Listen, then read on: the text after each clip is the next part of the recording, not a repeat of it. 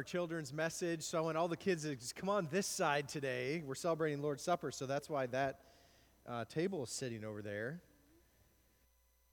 All right, all the children, if this is your first time here, we do a special message right now just for kids.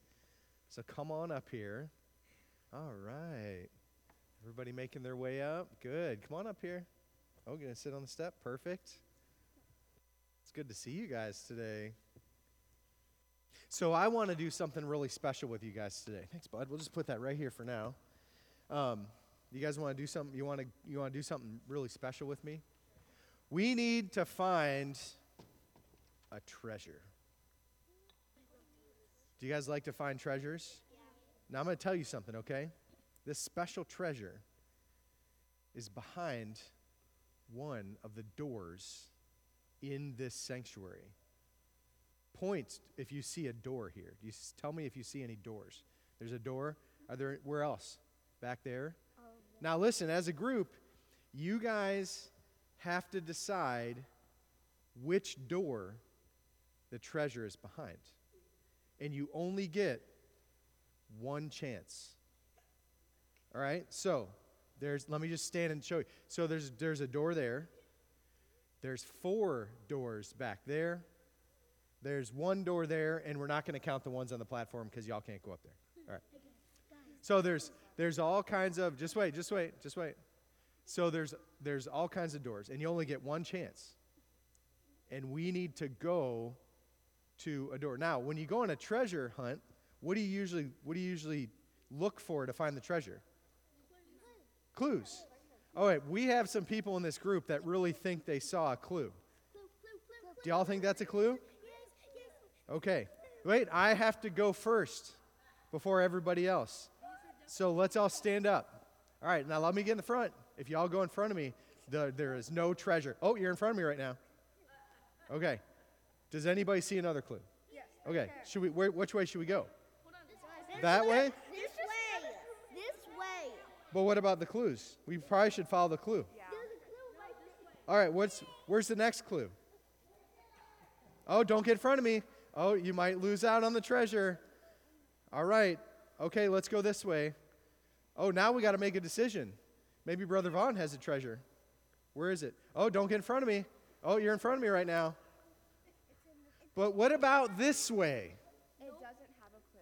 What if there's a treasure in that room over there by one of those doors? What if we should go that way? There's candy in there? No. Yes, but that's Oliver said there's candy in that room. Oh, yeah, that's trunk or treat candy. We're not allowed to have that right now. So what do y'all think we should do? Okay, this way. Okay. All right. Oh, it's a dead end. Okay. Are y'all sure we're not supposed to go through those doors?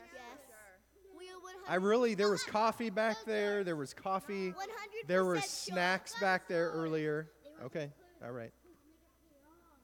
What about this one? Oh, you're in front of me right now. Oh, that's dangerous. That is dangerous.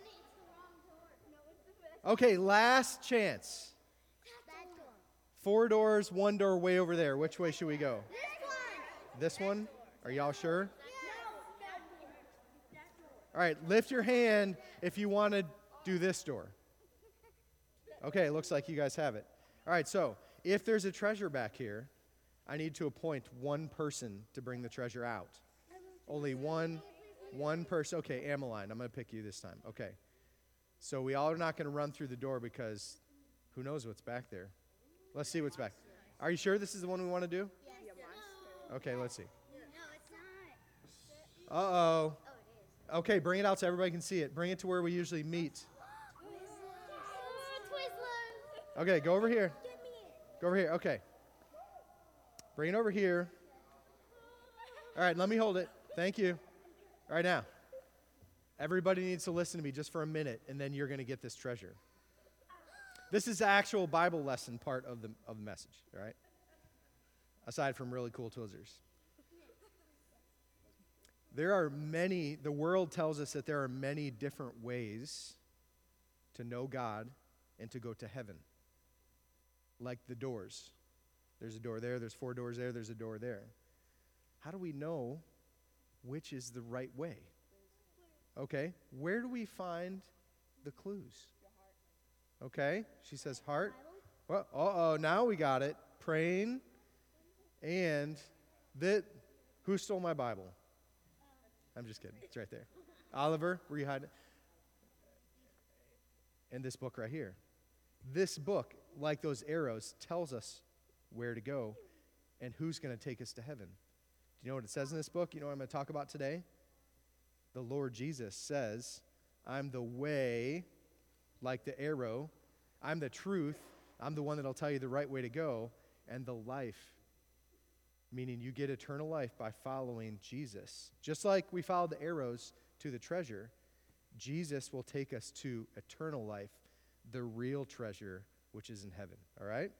All right, so I think I have enough for everybody to take one and go sit down. The word of the day is heaven today, okay? Take one and go sit down. Very good job. All right, good job. You guys found it? You're doing a good job. Take one. I got enough for everyone to have one. Perfect. Thank you.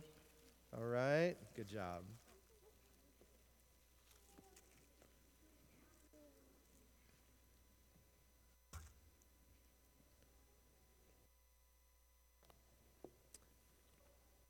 So we've got a couple more weeks left in this sermon series called Christ-like Living. And the focus of our message over the last few weeks has been, how do I live like Christ in this culture? Right? Because God called us to stand out, to be lights in a dark place. And so the question is, how do I live like Christ in this spiritual culture? Because, the culture that we live in today is a spiritual one. People are talking about and thinking about spiritual matters, even if they're not Christians. How do I know that? Well, a recent Pew research study found that 9 out of 10 Americans believe in a higher power. 90% believe in a higher power. 8 out of 10 of Americans believe in God. And then about half of those surveyed actually believe in the God of the Bible. Unfortunately, the prevailing ideas about spirituality in our culture today are contrary to what the Bible teaches us about God. So the Gospel Coalition wrote an article based on a survey by the Cultural Research Center at Arizona Christian University, which found that American adults today increasingly adopt a salvation can be earned perspective. In other words, they believe that faith plus works are what provides the opportunity for you to go to heaven.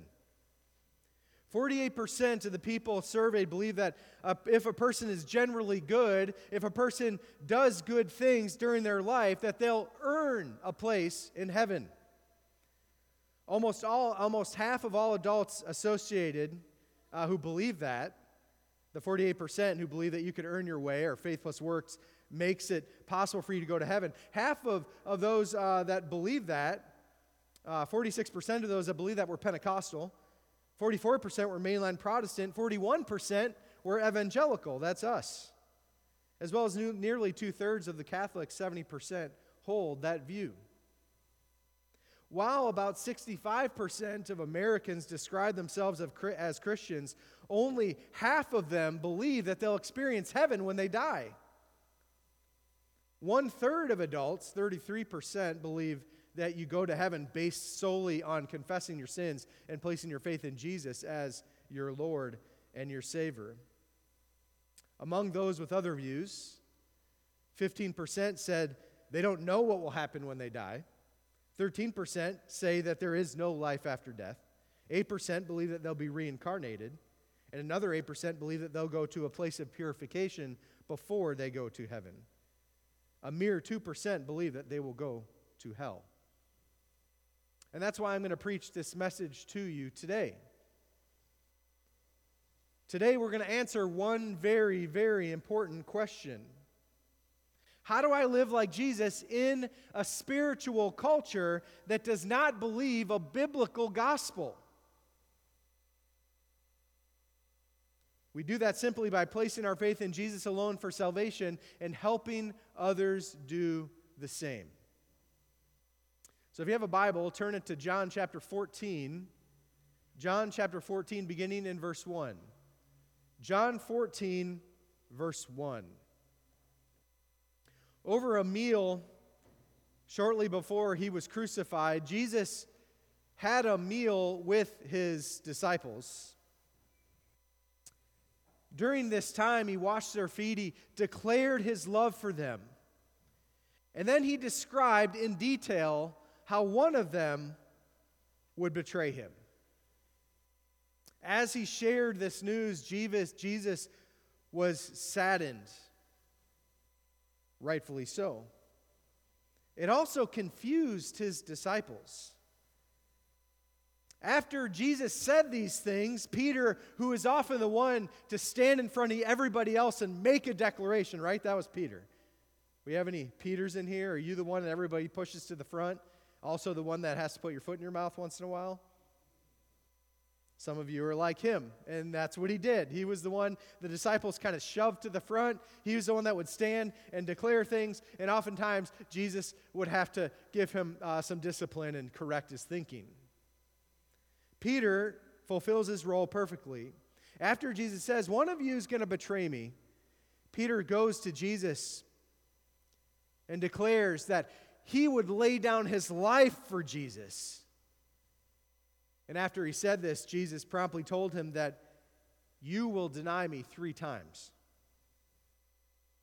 This must have troubled the disciples greatly.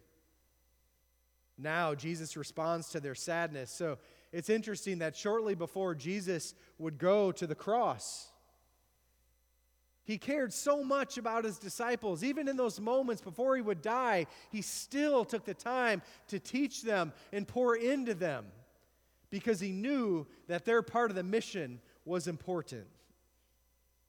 So now Jesus provides this teaching. John chapter 14, beginning in verse 1, Jesus says, "Do not let your heart be troubled. Believe in God, believe also in me."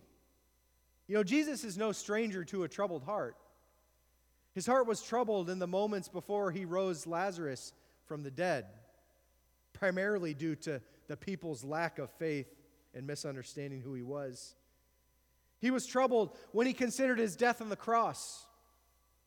He was also troubled at Judas's betrayal. Now, at this time, the disciples were also troubled. If Peter, one of the strongest, most outspoken, most faith-filled men of the group, could fall away, how would the rest of them react? Jesus' statement is also prophetic in nature. The disciples will experience much more emotional and spiritual turmoil in the next 48 hours as they watch their Savior beaten, arrested, and crucified on a cross. In preparation for that, Jesus tells his disciples not to be worried. He tells them not to allow the current and future circumstances to overwhelm them. During their current and future devastation, Jesus tells them what to do. Look at verse 1. Believe in God, believe also in me. What does that mean? It means keep on believing in God. Keep on believing what God has given you here and what they understood, what they had during that time is the Old Testament. The proclamation of God's love and of his covenant and of the future Messiah who would one day come. Not only believe in the Father and his promises, Jesus says, but believe also in me. Believe in who Jesus is. The one sent from God, the Son of God, the Messiah for whom Israel waited. Jesus says, keep on believing that.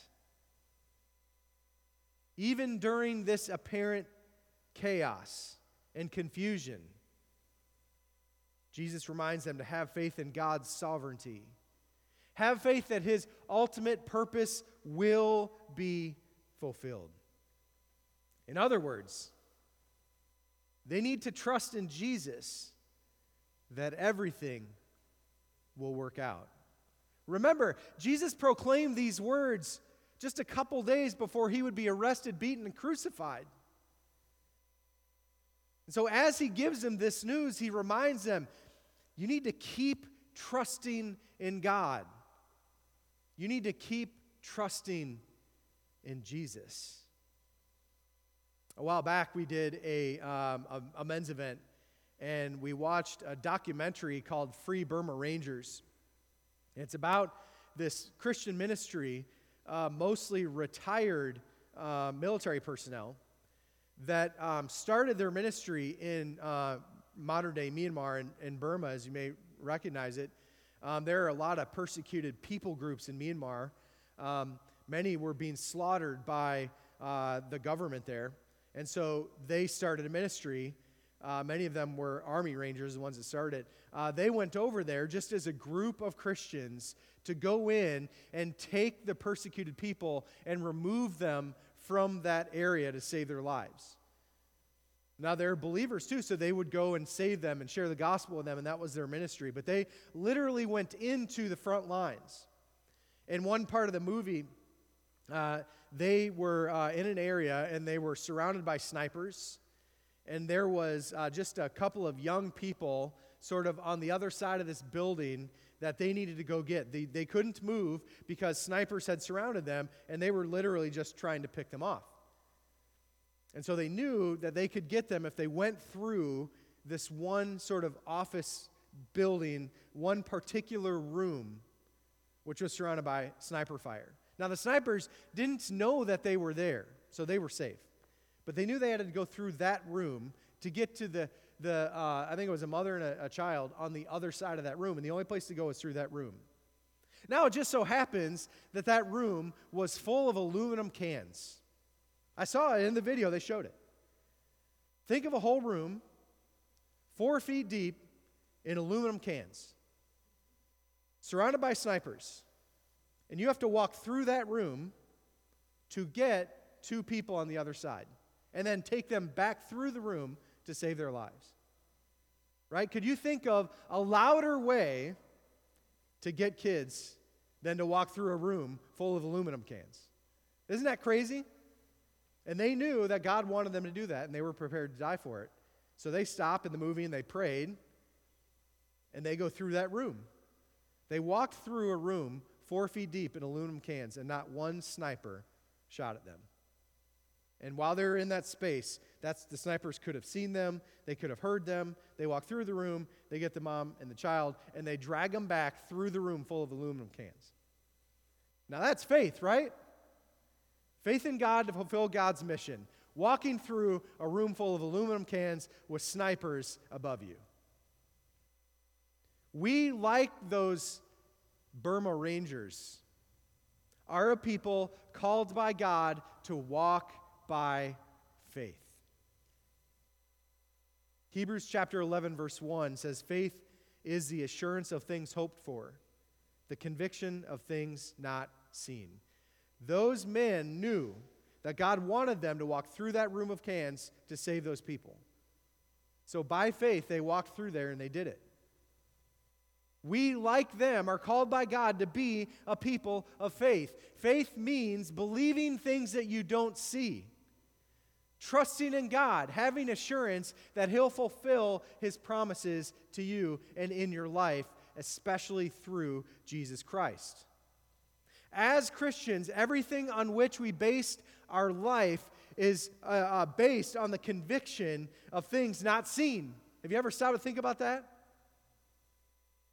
Primarily, our belief that God became a man who lived 2,000 years ago, who lived a perfect life, who died on the cross for our sins, who was buried in the ground and rose again on the 3rd day in fulfillment of the Scriptures, and now stands and sits at the right hand of God the Father, and that one day that man, Jesus, will come back and take us home to be with Him in heaven.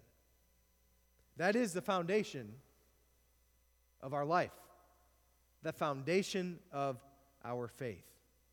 And now, like the disciples, as we live in a culture that doesn't believe in Jesus nor follow the Word of God, we are called to be a people who walk by faith in something we've never seen. But still we walk by faith. And Jesus compels us today to believe in God and believe also in Him. To be a people who walk by faith. So how do we live like Jesus in this spiritual culture? First thing we need to do is we need to continue to believe in Jesus. And to continue to place our faith and trust in Him. Well, what does Jesus do for us? What did He promise us? He promised us a lot of things. One of the most important things He promised us is that He will go before us and make a place for us in heaven. Look at the next verse in John 14, verse 2. In my Father's house are many dwelling places. If it were not so, I would have told you, for I go to prepare a place for you.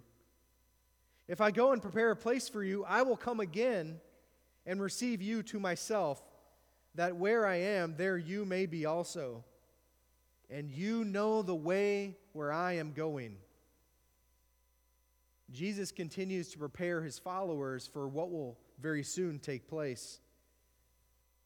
The circumstances surrounding Jesus' death is going to test His disciples' faith. Think about it.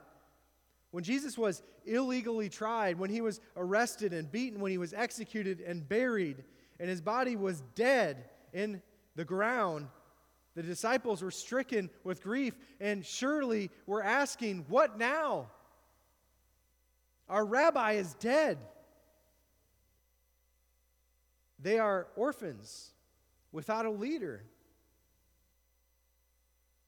But when Jesus leaves, when He dies, and when He's buried, and He rises again, and then ascends to be at the right hand of the Father, what He tells them is, I'm going to go ahead of you, and I'm going to make ready a place for you with the Father in heaven.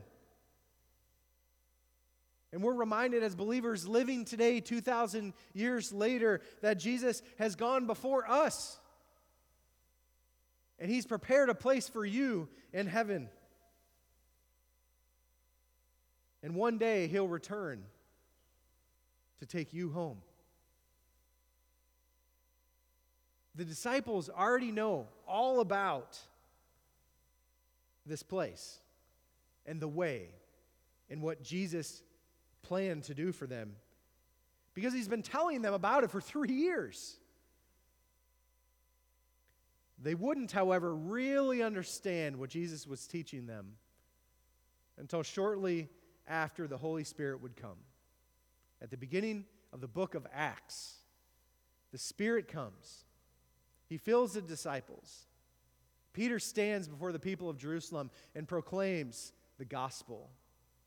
And I believe it's at that moment they really understood what Jesus meant. Because now they start to teach it to other people. Now they start compelling people to turn from their sin and to place their faith in Jesus as Lord and Savior. Once they figured that out and started to proclaim it, you see the miraculous movement of God in the book of Acts. First, the formation of the church, and then the expansion of the gospel all around the world.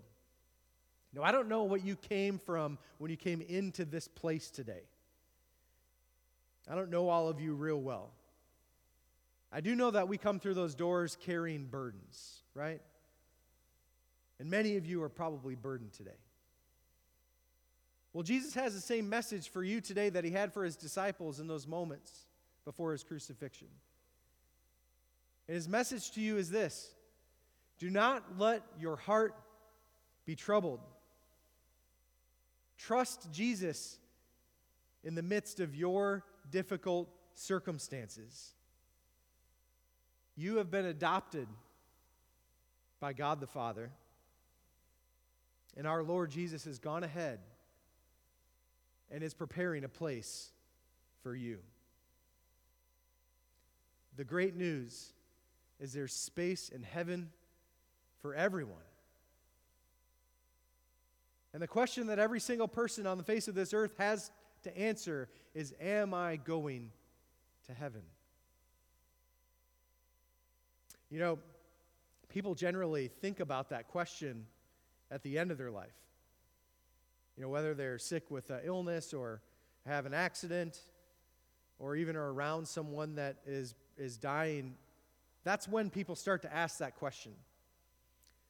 And I've had the tremendous honor, the blessing, and the opportunity to sit at the bedside of many of your families, loved ones, friends, people in this community. I can tell you that's something that blesses my heart. You wouldn't think that there would be joy next to the bedside of someone who's dying, but there is. I've sat next to those beds. I've prayed with those people and their families. And you know where the real blessing comes? Is when I look into the eyes of a person who's preparing to die, who knows that they'll probably die in the next hour, 2 hours, 24 hours. When I sit next to the dear, sweet saints who love Jesus and look right at me, look right into my eyes and tell me that they're ready to go home. In those moments before their death, they can feel Jesus drawing them home. And they look right in my eyes, right into my heart, and tell me they're ready to go. That they know that Jesus has gone before them. And that they know in the next few moments, the next few hours, that they're going to go meet Jesus. And that's what Jesus tries to communicate to his disciples here. And that's what I want to tell you today. That no matter what you walk through, no matter what kind of difficult circumstance you have, there's a gospel message, there's a joy that both saturates and supersedes every single circumstance that you walk through in life. That in this moment, if I were to die, that I know I have full assurance that I'll go to be with Jesus in heaven.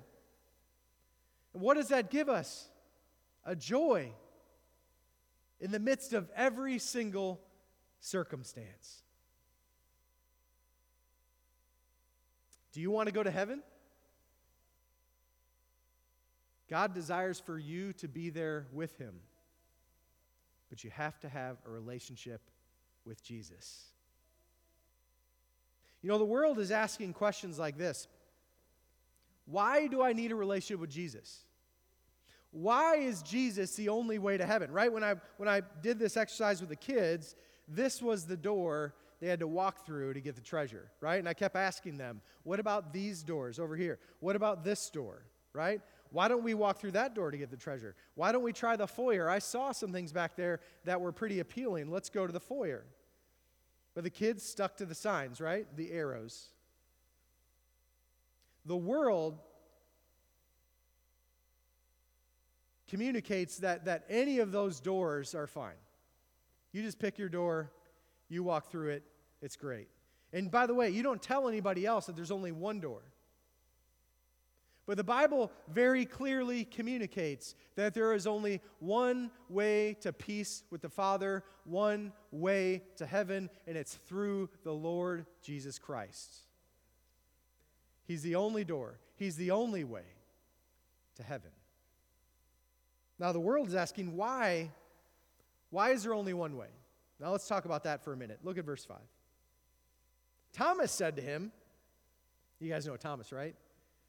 It would stink to have your nickname as being Doubting Thomas. In the end, right, he was a man of faith, right? He believed in Jesus, but it kind of stuck, so that's who he is.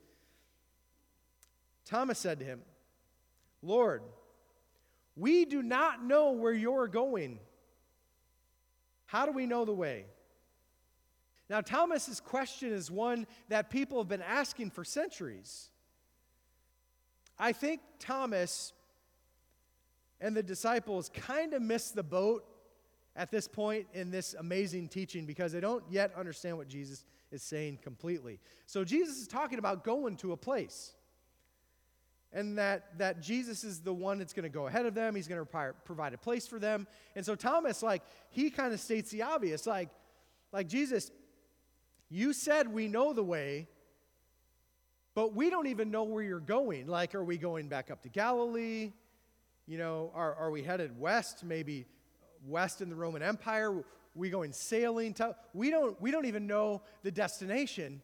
If we don't know that, how are we going to know how to get to the destination where you're going? So he asks this really basic question. Sometimes I wonder if Jesus just did one of these. You guys, if you're a parent, you've done this before. Right? You stare off into space, maybe shake your head.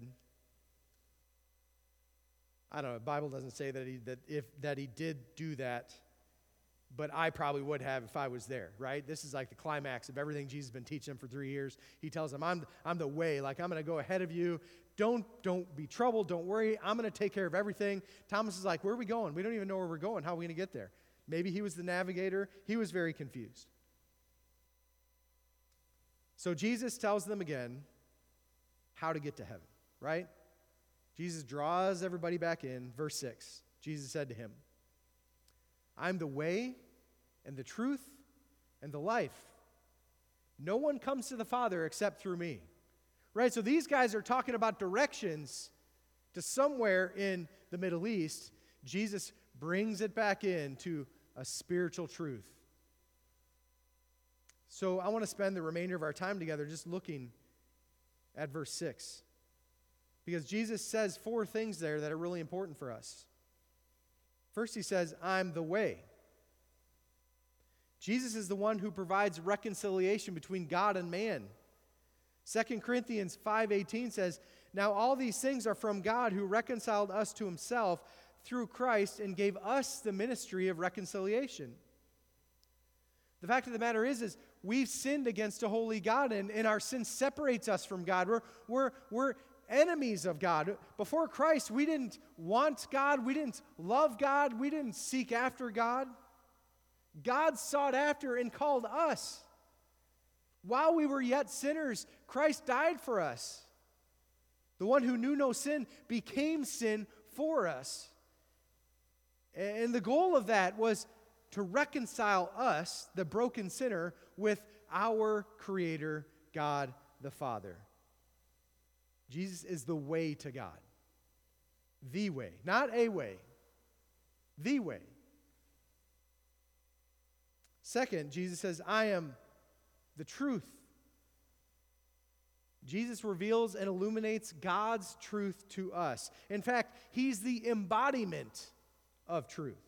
John 1:14 says, and the Word became flesh and dwelt among us, and we saw his glory, glory as of the only begotten from the Father, full of grace and truth.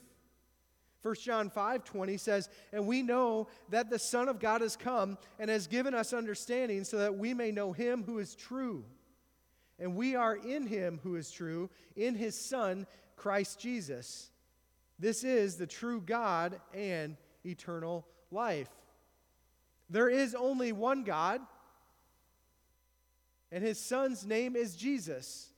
And Jesus is the only way to reconciliation with that God, and everything that Jesus says is the truth. Jesus revealed a lot of truths while I walked on this earth, but the primary important truth that I want to talk about today is the gospel truth. The foundation of our faith as Christians is the truth of the gospel. That all have sinned and fallen short of the glory of God. But God, in his great love for us, sent his Son. His Son's name is Jesus, was a man who lived 2,000 years ago. He lived a perfect life, fulfilling God's law. He gave his life as a sacrifice on the cross. His blood was poured out on that cross as an atonement or an offering for our sins. While he was on that cross, he received God's wrath for our sins on our behalf. He died on that cross and he was buried in the ground. On the third day, he rose again in fulfillment of the Scriptures, conquering death and sin and Satan's control over all who would turn from their sin and trust in Jesus as Lord and Savior. That's the truth of the gospel. When it says that Jesus is the truth, that's the truth that he means to communicate to you and to me primarily. The gospel truth.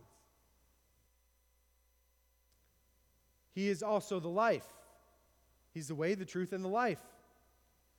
He provides us with eternal life in heaven through the regeneration of our soul. Now, what is that about? John 1:4 says, "In him was life, and that life is the light of men." In John 11:25, Jesus said to her, "I am the resurrection and the life. He who believes in me will live even if he dies."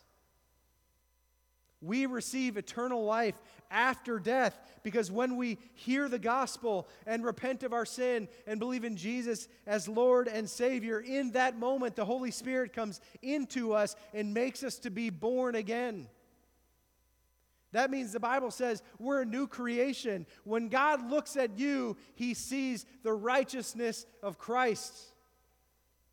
Titus 3:5-6 says he saved us not on the basis of deeds which we have done in righteousness, but according to his mercy, listen, by the washing and regeneration and renewing by the Holy Spirit, whom he poured out upon us richly through Jesus Christ our Savior.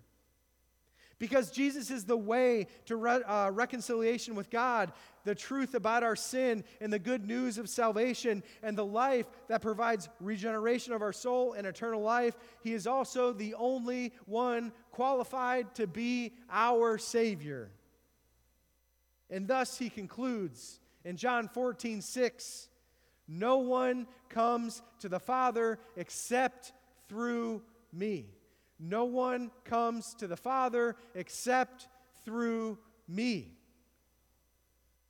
That message from Jesus is exclusivistic and succinct and clear. There is no other pathway to heaven and reconciliation with God except through Jesus Christ. I don't know how much clearer he could be. There are no other doors to heaven.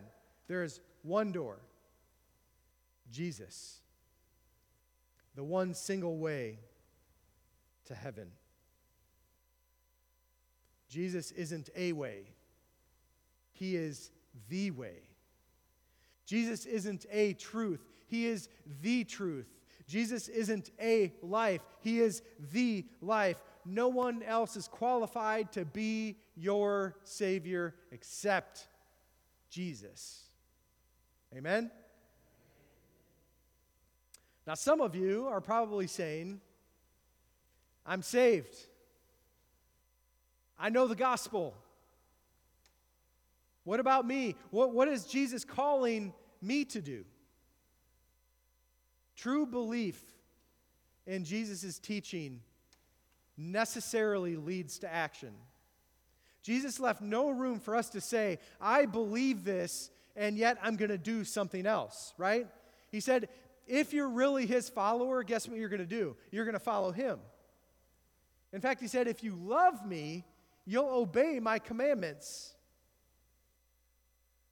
So being a Christian, being a believer and a follower of Jesus is more than just a decision that you make in a moment of time. It begins in that moment of time by a decision that you make by God's grace through faith in Jesus. But there's something we do after that as followers. First, we decide every day to believe in Jesus. Having faith in Christ in this culture is not something that comes about easily, right? We live in a fallen world. It's not easy to follow Jesus. You've got to decide every day, no, today I choose to follow Jesus. When I get up and I talk with my family and my friends, I'm going to follow Jesus. When I go to work, I'm going to follow Jesus. When I watch TV, I'm going to follow Jesus. When I go on the internet, I'm going to follow Jesus. Is Jesus leading me to do this, to say this, to think this? When we decide to follow Jesus, we're also going to study and obey his word. I'm just going to tell you, we're a stiff-necked people, just like the Israelites, right? Like, we like to do what we like to do. Right, Will? If you don't believe me, just ask someone who knows you really well, and they'll tell you the truth. We need to decide, we need to make a choice to study this thing, the Word of God, and to obey it. as followers of Christ, as born-again believers who believe the gospel, making that decision in that moment of time is, of course, of utmost importance. But it doesn't end there. Following Jesus is a daily decision we make every day to study his word and to obey it. And then finally, we decide to serve the kingdom. We're gifted by God's Spirit with resources and skills and spiritual gifts. And as followers of Christ, we're called to serve the kingdom. We are here for one purpose, and that's God's mission, the Great Commission, to go out into that place, out there, that culture, to proclaim the gospel, to help others hear and believe what we have heard and believed, to do good works in the name of Jesus so people would see those good works and give glory to God. And that's our mission as a church, and that's what we're called to do. You know, shortly before Jesus was crucified, he had this special supper with his disciples, and we're going to celebrate that today. We call it the Lord's Supper. It's something that Jesus left the church as a reminder of who he is and what he did for us on the cross, as well as for us to celebrate remembering that one day he will return. Because, right, there are days when that's all we got to hold on to in this world, right? That one day Jesus is coming back, right? And he's going to make everything right again. And so today we're going to celebrate the Lord's Supper. And as we celebrate the Lord's Supper, the Bible says that we don't do that lightly. It's not something we take lightly. It's something we prepare for. So here at Fifth Street Baptist Church, we invite all born-again believers to celebrate this. If you're not a Christian, we ask you to abstain. But as Christians, we also do this with the right heart. So in a minute, I'm going to invite our deacons and our ushers to come forward to distribute the elements. And as we're distributing those elements, I'm just asking you, as Paul told the Corinthian church, that we need to make our hearts right with the Lord. It's time for us to repent of our sin and place our faith in Jesus as Lord and Savior. It's a time for us to make things right with brothers and sisters in Christ. And so as we distribute these elements, just take this time to pray and prepare your heart for what Jesus did for us on the cross, and remembering that one day he'll return to take us home. So I'm going to invite all those who are distributing the elements to come forward now.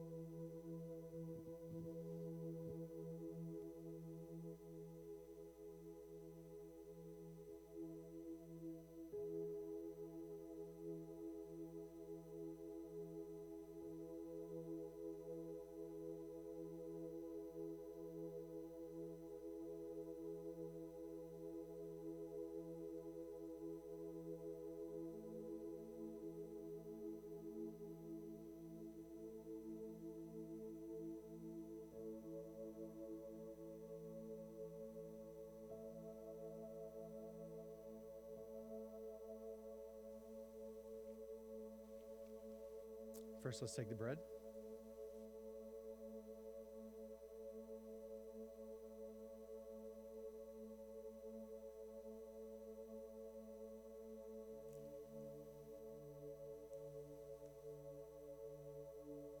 On the night he was betrayed, Jesus took the bread and broke it and said, "This is my body, which is broken for you. Do this in memory of me."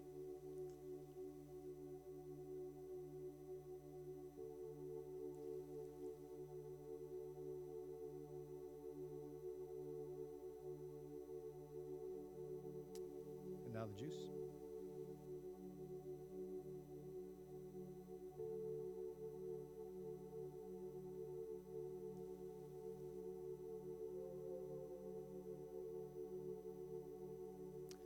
After the supper had ended, he took the cup and said, "This is my blood, the new covenant.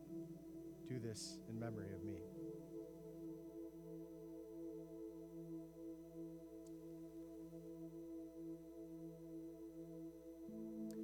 Heavenly Father, we love you, and we're so thankful for you and what you've done for us on the cross through Jesus. We are thankful for his shed blood, which was an atonement for our sin. We celebrate today his resurrection, and we long for his return to take us home. Help us to live by faith in you, and each day to arise trusting in you, our Lord, for all things. In Jesus' name I pray. Amen. I want to invite everybody to stand now. We're going to have our time of invitation. This is an opportunity for you to respond however God's at work in your life. If you need to come forward for prayer, the altar will be open here. If you need to make a decision to follow Jesus, to join this church, to be baptized, whatever God's doing, this is your time to respond by faith. Feel free to come down front here and we'll pray with you and encourage whatever that decision is.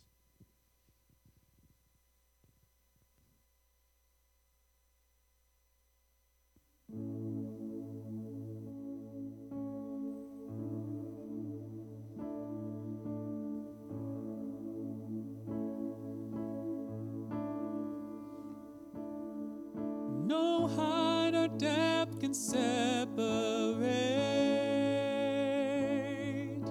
your steadfast love. Who can escape your faithfulness in endless